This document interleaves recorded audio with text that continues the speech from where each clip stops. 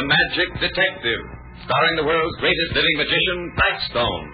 He tells you the inside story of the accusing corpse. Right after the story, Blackstone will explain tricks that you yourself can perform. Reveal the guarded secrets of the world's greatest living magicians.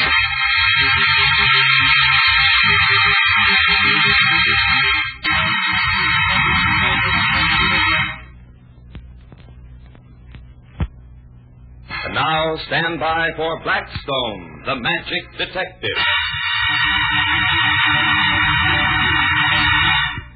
Blackstone. Rhoda. That's funny. No one seems to be here. Blackstone.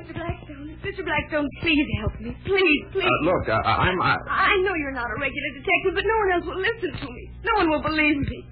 Well, Mr. Blackstone... Look, I'm Alan Kent. I'm not... Well, where is he? Where is Mr. Blackstone? Well, I was just looking for him myself. He doesn't seem to be around right now. No. Come on, stop. I mean, gosh, don't cry like that. Look, there. Stop it. Oh, Blackstone. Thank heaven you're here. What's the matter? What on earth have you been doing to make this poor girl cry like this? You ought to be ashamed of yourself, Alan. Mr. Blackstone, you've got to help me. I know it was murder. I know it. But the doctor says it was heart failure, and there was no motive, and even the autopsy didn't prove anything. I'm so afraid. Rhoda, get Miss... Grant. Janet Grant. Get Miss Grant a glass of water, and then we'll see what we can do to help. Here you are. Thank you. Thank you so much. I'm all right now. I'm sorry to have broken down like this, but you were my last hope, and when you weren't here, Well, he's here now. Now, suppose you tell me what this is all about. Have you ever been frightened? Really frightened, I mean. I certainly have. I think everyone has, sometimes in their lives. I'm frightened now. What's the matter? You said something about murder and an autopsy. It is murder. Who was murdered? My Aunt Maisie.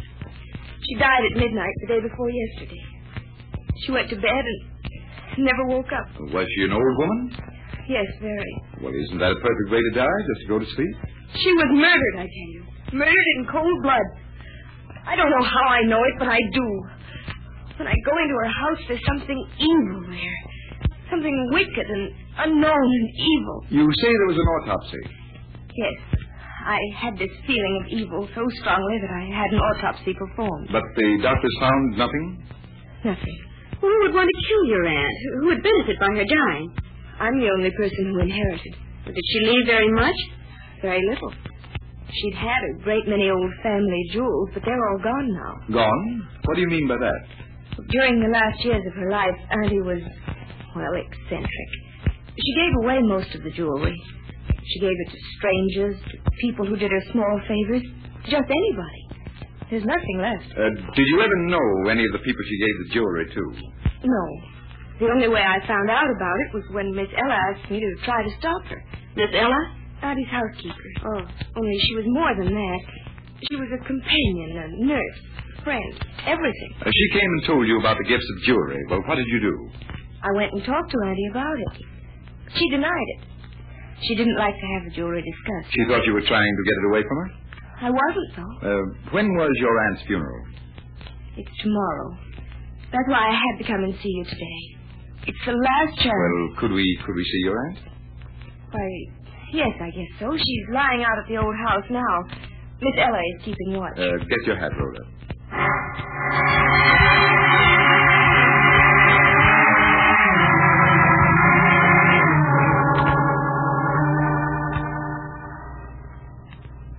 Auntie's in there.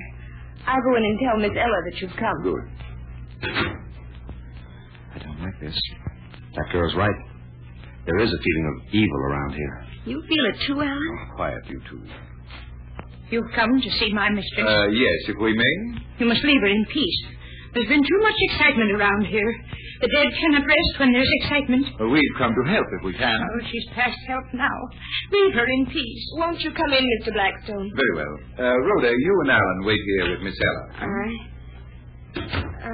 Why don't you try to rest, Miss Ella? Janet and Mr. Blackstone are with her now. I cannot rest until my mistress rests, too. She is resting. No, people won't leave her alone. There's doctors and strangers around her. She hated strangers.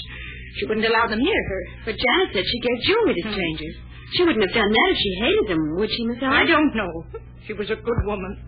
And now she's gone. Gone. And I won't let her rest. I'm going back to her now. Whew. Seems sort of wild. Yeah, she does. Well, what do you think we ought to do now? Oh, I'd say if I had my brother, go home and go to a nice quiet horror movie to calm our nerves. Something peaceful like Dracula or Dr. Jekyll and Mr. Hyde. I think we'd better go in there. Us? In there? Yes. Maybe I'd better wait for you here. Phone might ring or something. No, sir. You're coming with me. Oh, all right. But if my hair turns white, I'm going to hold you personally responsible. Look over there. Yeah. They're all meeting around the coffin. Oh, there's candles flickering. It's terrifying. I don't like it. We'll want to go to that movie now? Oh, look. The corpse. The corpse is moving. It's moving. Oh, why are you sitting up? It's nothing, I tell you. You're dead. Oh, you can't rise from the dead to accuse me. The dead cannot talk. He's accusing you, Miss Ella. No. He says you killed her. No. Look at her finger. It's pointing at you. Yes, I killed her. I killed her, and I'm glad. I'm glad. She deserved to die. She was cold. Cold. I killed her. I killed her. Why did you kill her, Miss Ella? She didn't need the jewels. She didn't want them. She never wore them. But they were everything to me. And then she found out that I'd stolen them. I had to kill her. And so I did. No one knew. Even the doctor didn't know. And now she's dead. I'm glad.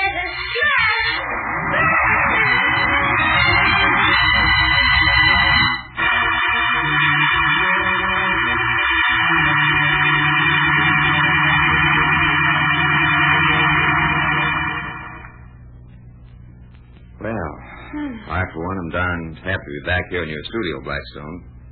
I wish you two would stop taking me on cases. That's what you always say. Afterwards. Look, I don't even like to discuss the subject. But there is one thing I'd like to know. How I made Auntie sit up in her coffin and point that finger at Miss Ella. Yes. Well, when you were a little boy, Alan, didn't you ever attach black thread to an object and then jerk it away just as someone started to pick it up? Yes. But what's that got to do with... Some magicians' tricks are based on that same principle. Only magicians use black piano wire. I tied a piece of it to the wrist of the corpse, and when I pulled, it raised its arm and then started to sit up. But how did she kill her? She gave her a hypo almost every night to make her sleep. Oh. It was easy enough to see that an air bubble got into her vein. So that was it. And so another mystery was solved by magic. Boy, I'm glad there was a nice logical solution to that. Maybe I won't have quite so many nightmares now that I know how it was done. Well, now we have solved one mystery. Let me show you another. The riddle of the three jacks. Oh, I see a card trick coming up. That's right, Rhoda. Well, here's the pack. Now, watch me closely while I deal some cards. There's one for you. And one for me. And another here for me. And another here for me. And there's a third card for you, Rhoda. But I'm going to use your third card, Alan, to scoop up the other two like this. I see. Now you're putting my cards on the top of the pack. Why is that? Because Rhoda has three jacks. Turn them up, Rhoda, and see for yourself. Oh, yes. Well, these are the three jacks, but... But what, Rhoda? Well, could you deal them like that again? Of course. Lay them face down on the pack. There they are. And here they go. One to the left, one to the right, one to the left, one to the right, one to the left. And with the next card, I scoop up the two on the right and put them back on the pack. And these cards on the left are mine. Do you mean there'll be three jacks again? They are the three jacks, Rhoda. Look at them. Yes, the jacks. I'll lay them face down on the pack again and watch me deal. Slowly this time, so there can be no trickery. One to me, one to Alan, one to me, one to Alan, one to me. And now I use the sixth card to scoop up Alan's other two. And are my three cards the jacks? They are, Rhoda. But it can't be possible. But they are the jacks. Say, Blackstone, can anybody do that trick? Oh, why, of course, Alan. And if Rhoda can't think it out in the next few minutes, I'll be back to explain how it's done.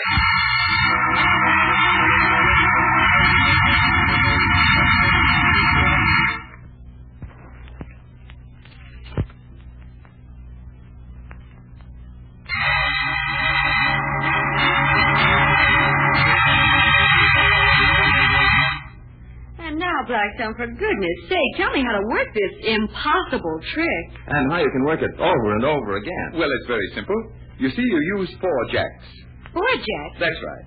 3 on the top, then any odd card, and under that, the 4th jack. What happens then, Blackstone? I deal 1 to the left, 1 to the right, and so on, until I come to the last card on the right. Yes, that's the one you slide underneath. So I can pick up the other 2 with it and put them back on the pack. But my cards are here on the table, and I have the 3 jacks. 3 jacks, Rhoda. Only one of them was that 4th jack you didn't know about. Oh, say, that's wonderful. But how can you repeat it over and over again? Well, do you remember the way I picked up the 2 cards on the right by scooping them with a 3rd card? Yes, you did it that way every time. Well, when you put your 3 jacks on top of the pack, we're right back where we started. 3 jacks on the top. Then an odd card. And under that, the 4th jack. So when we deal 2 heats of 3, there will again be 3 jacks in the hand on the left. Only never the same 3 jacks. Never the same 3 jacks. Only no one ever knows the difference. I hope you like that trick, ladies and gentlemen. And until next time, this is Blackstone saying good magic and goodbye.